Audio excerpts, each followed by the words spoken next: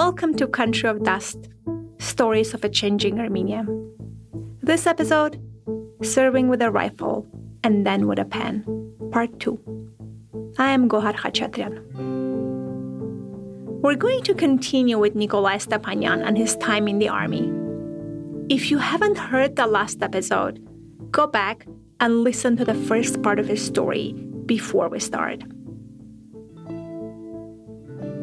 Kolya had moved to Armenia from Russia and had enlisted in the military just a few months before the beginning of the 2020 Nagorno-Karabakh war. When we left off, the war had been raging for 2 weeks, and Kolya was living in a trench with his fellow soldiers, sharing the few cans of food they had.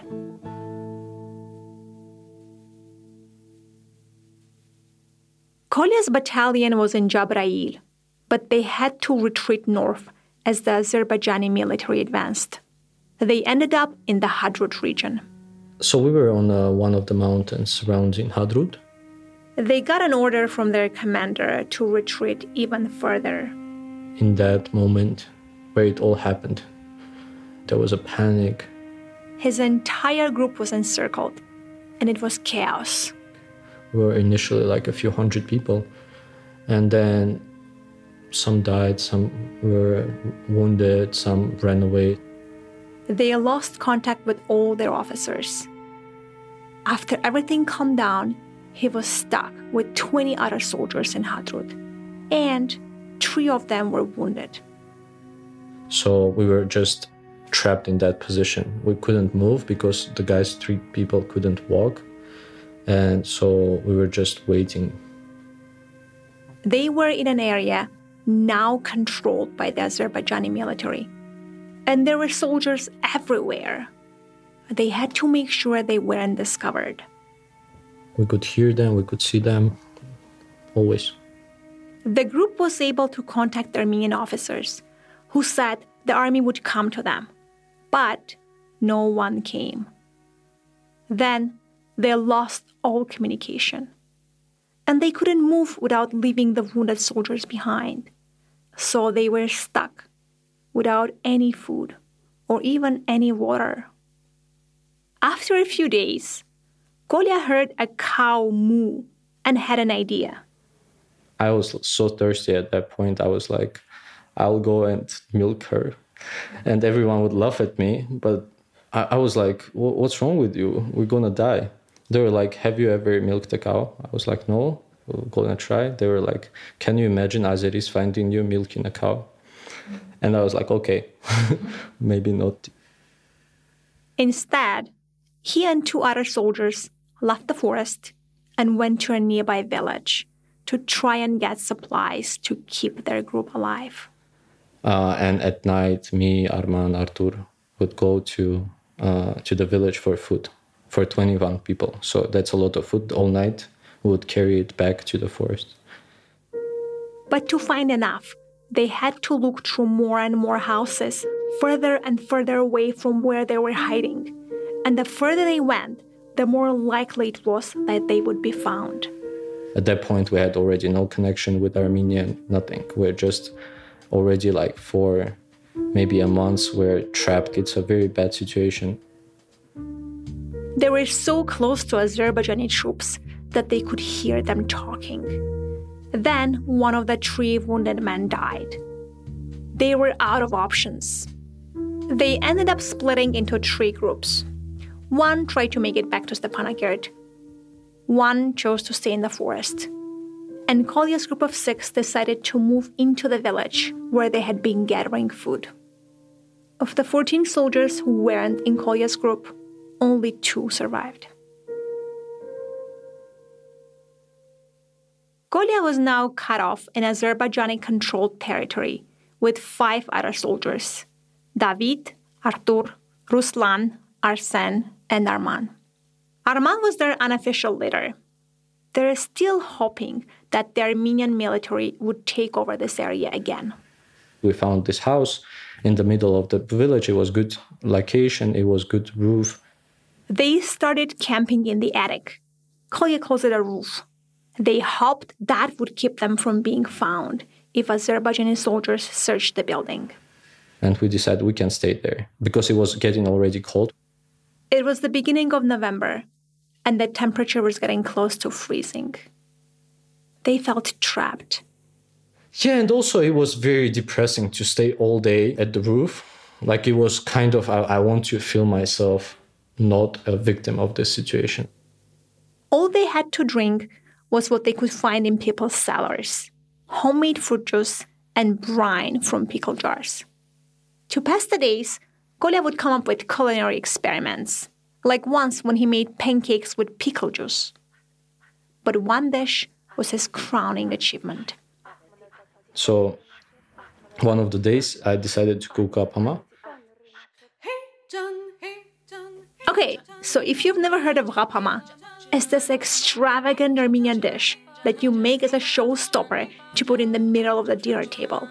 It's an entire pumpkin that you core out, stuff full of rice, nuts, dried fruit, and honey, and then bake whole. There's even a song about it. It's over the top and takes a lot of work to make. And that's when you aren't in the middle of a war. Kolya had never made rapama in his life. But he thought he could wing it. Also because we had pumpkins, a lot of pumpkins during that season, and we didn't really know what to do with the pumpkins.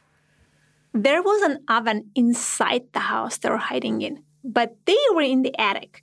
And going down to the main house meant that they're much more likely to be discovered. Making rapama takes hours, and Arman argued that it went against all reason. So that night, he came to me and said, I heard some cars in the village. And he said, we're not doing rapama. And I said, we are doing rapama. When Arman realized he wouldn't be able to convince Kolya, he went downstairs with him and sat by the door, rifle in hand, for the entire time it took to make the dish. You know, I when I think about it, it was very dumb of me. I get it, but I was very determined to cook it because I felt like, we need to live. We need to live and live good. It was incredibly risky, but Kolya insisted that it was important. All those stories, I think, is the reason why we came out and why right now we don't really have any PTSD or something. None of 6 has major problems. We never stopped living.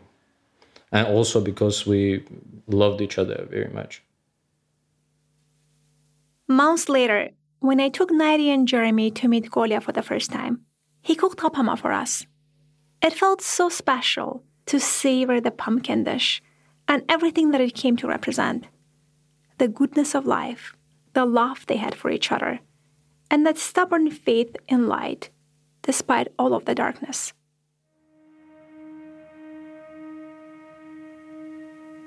One night, after they'd been living in the attic for a week and been stranded for a month total, they heard a lot of gunshots. Azeris were shooting in the skies, like for an hour. It seemed like it was celebratory gunfire, and that there had maybe been a ceasefire. They weren't sure at first, but then they also stopped hearing any artillery sounds. The war appeared to be over. So after a week, we were like, okay, this is it. Like, we need to do something. No one will come. We need to go somewhere. They had been holding out hope the whole time that the Armenian army would overtake the region. But there was no way that was going to happen now. The war had ended, and they were now in even more danger. Azerbaijani troops were passing through the village every day. The 6 of them couldn't make a sound. We would whisper all the time. We would only whisper. During the day, the group stayed in the attic, and at night, they would scavenge for food. They had covered the entrance to the attic with heavy objects to keep Azerbaijani soldiers from being able to open it, come up, and find them. But the plan wasn't foolproof. They were in the attic one day. We were sitting and eating at that moment. All of a sudden, they heard someone trying to come up to where they were hiding. Kolya looked over to his friend. And I look at Arman's face and he's smiling. And I'm so pissed at him. I'm like, what are we gonna do? Like, no, we're trying to whisper somehow. And he's smiling. He's like, no, nothing gonna happen. After moments of tension, the soldier gave up and left. What would have happened if the guy had gotten into the roof? That would never happen. Arman knew it, and now I know that he was right. I don't want to imagine what would have happened if the Azerbaijani soldiers got into the attic. Kolya and the others could have been killed on the spot or taken as POWs and tortured in prison. And that's the answer I expected to hear from him. But he doesn't say any of that. What he says instead is that wasn't their fate. That wasn't how their story was meant to go. And so why dwell on it? But they realized they couldn't stay there anymore. That night, they left the attic. Their plan was to hike west to Armenia, but first they needed to get their bearings. They climbed a nearby mountain. And in the direction of Armenia, we could hear gunshots, we could hear people. And so we thought, like, it's impossible. Like, we can't go through those people. But to the south, they saw lights. They knew they're looking at Iran because the power was off in Artsakh. And I had this idea of going to Iran. I was like, it's not that far. We can do that. Their goal was to reach the Arax River, which is on the border with Iran, then cross it to reach safety out of Azerbaijani-controlled territory. And yeah, we just went towards those lights. It seemed like it's the only way for us to live. They started walking, passing over hill after hill after hill. It was the beginning of December, and even though they had sleeping bags, it was nothing against the freezing cold wind. Once, they managed to make a fire in the fog, but most of the time, they had no source of heat. It wasn't easy. Because imagine us, we were like already dying. We had almost no food, no water, nothing. They had a paper map, but they didn't have a compass, so they couldn't be sure what direction they're walking in. And Kolya's feet were in horrible shape. They were freezing cold. We couldn't walk, like already our feet were dead, and every step we made caused a huge pain. So for us, walking wasn't easy, and those hills felt absolutely like mountains. After hiking for about 10 days, they saw an abandoned village in the distance. And we're like, maybe there is something, maybe. And we were very tired to go all of us together, so we, Otto and Rus, volunteered. So 2 of the guys volunteered to go scout it out. And after an hour or so, I remember waiting for them. It was so weird. I'm like, what the hell is going on there? And when they're coming back, I can see smiles on their face. And they are like, okay, you will not believe what we say. There's plenty of canned food, a lot of it, a lot of water. And then Rus opens zips down his jacket, and there is like cookies. We're like, wow, chocolate cookies. And it's insane. Just all over the place, there is food, there's water, there's cigarettes. Then Arman pulled out his cell phone. He had rigged it up so that he could charge it using random batteries they had found in different abandoned houses. But he had never been able to get a signal. He tried one more time. And he just looks at it and he's like, guys, we have connection. It was insanity. And then Arman calls his brother. And when we heard his brother's voice, we were just 6 of us sitting, smoking, and crying. What did he say to his brother? It was funny because he was like, hey, I don't have time. I need to know how we can do like compass. After over 2 months, they're finally talking to someone. And Arman's first instinct isn't to let his brother know where they are or the state they're in.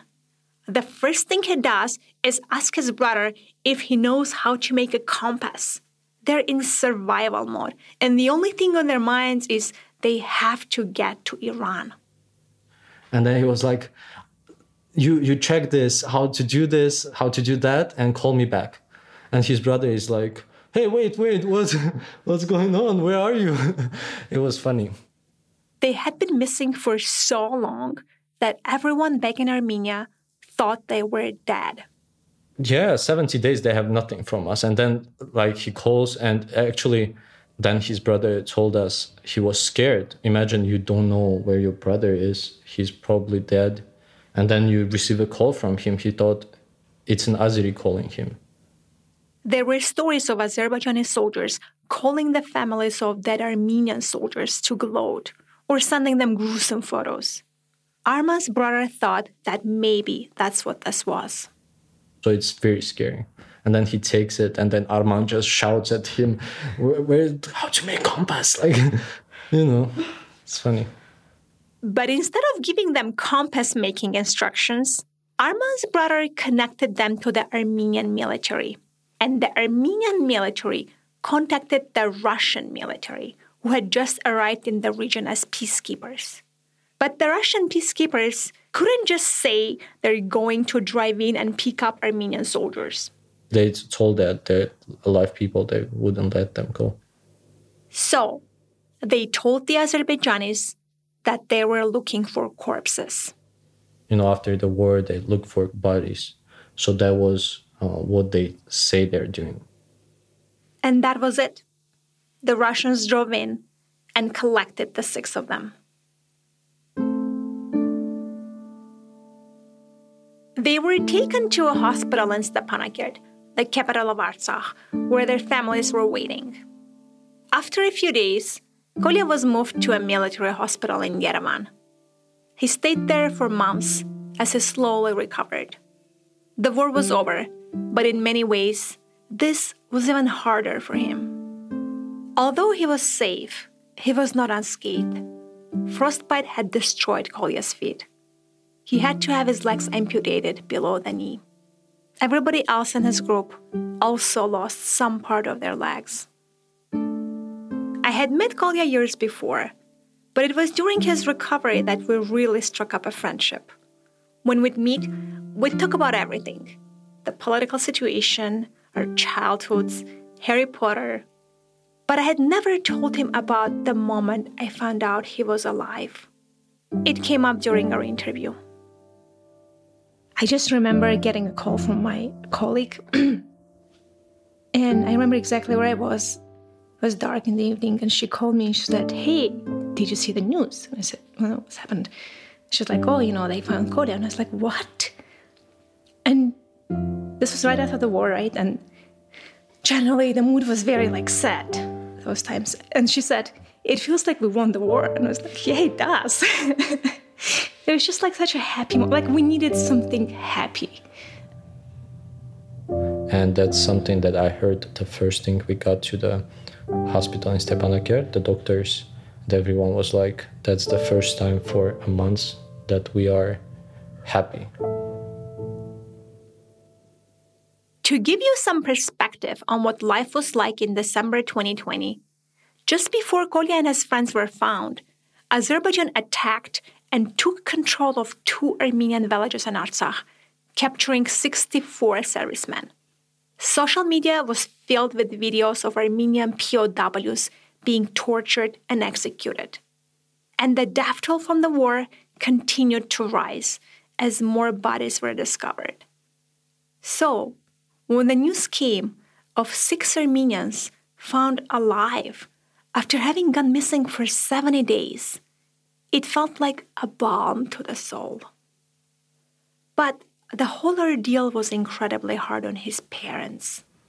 Everyone thinks that, I don't know, we suffered a lot, but our parents suffered like a million times more.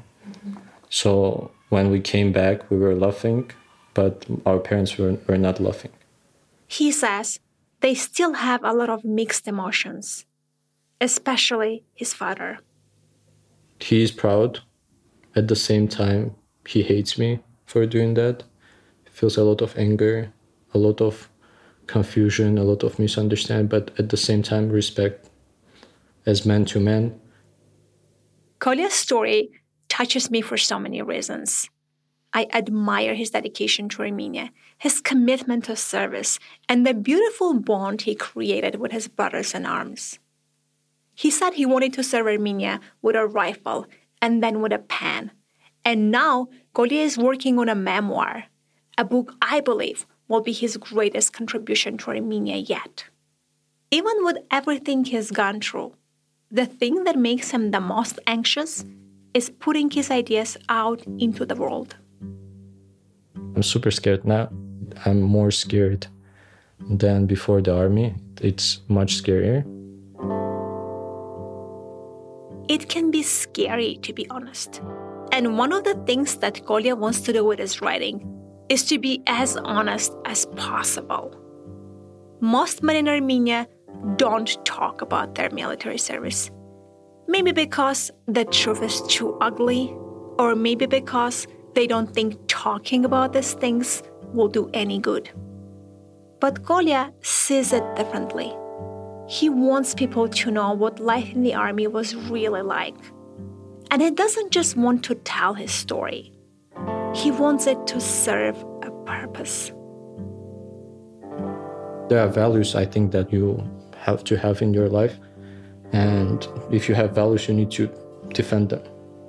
It's as simple as that.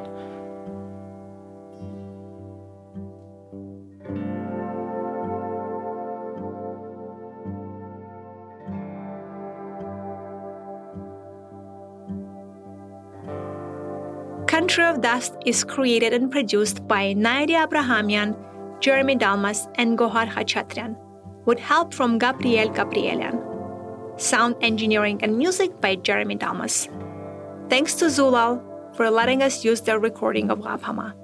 And thanks for the support from the Creative Armenia AGBU Fellowship, Impact Hub Yerevan, the Vahen Lucy Foundation, and the Nexus Center for the Arts.